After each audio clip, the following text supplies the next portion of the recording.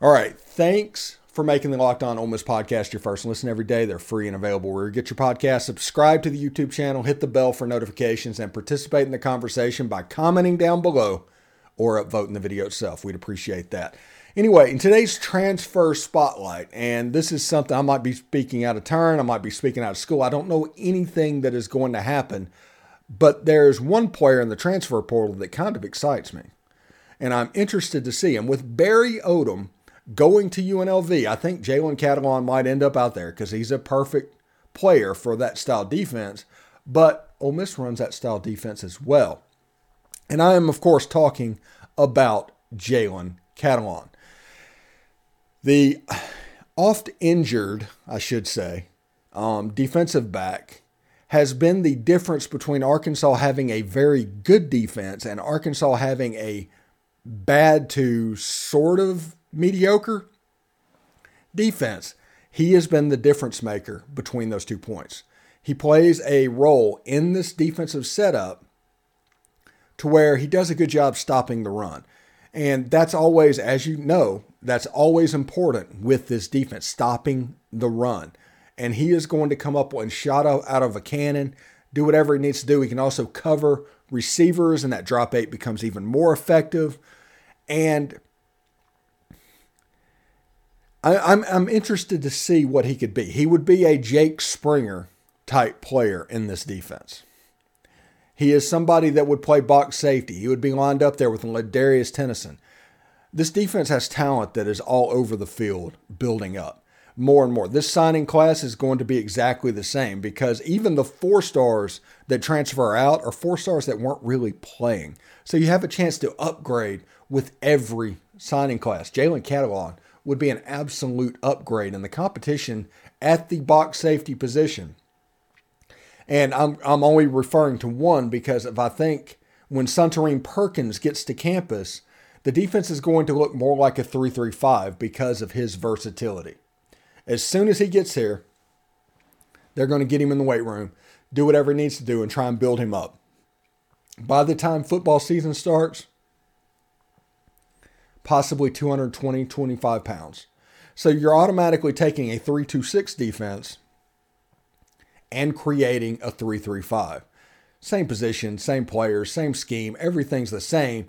It's just you have a little bit more size for that physics problem that I always talk about. So if you look on the other side of the defense where Ladarius Tennyson is, Isheem Young kind of goes, there's a rotation that happens amongst the safeties in that backfield. At this point, all 4 of them, but I think it's going to be all 3 of them eventually. You'll see exactly how that's where he would fit in on the other box safety position to where him and Tennyson and all that can kind of lay out and do what they need to do. And he can cover receivers.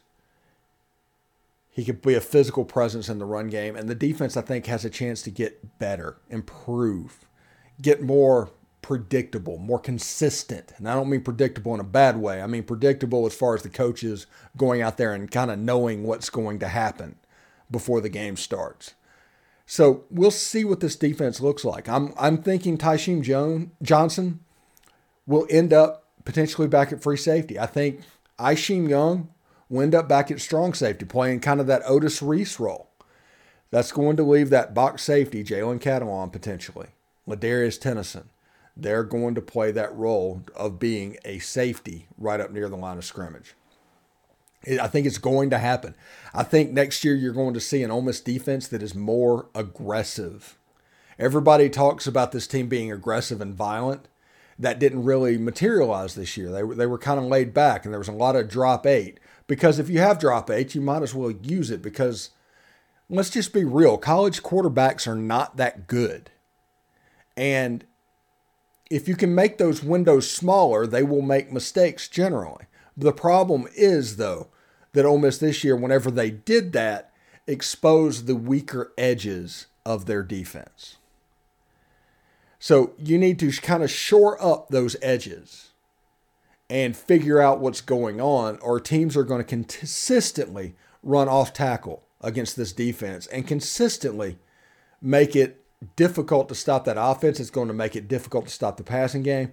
We talked about Arkansas after Catalon got hurt this season, to where they ruined their pass defense trying to stop the run because teams figured out how to run the ball that same way against that defense. And Catalon was the bridge that made them difficult to run the ball, because what he does is upon the snap of the ball, he's in the backfield. This massive penetration wherever he is, and he throws off the track of the back.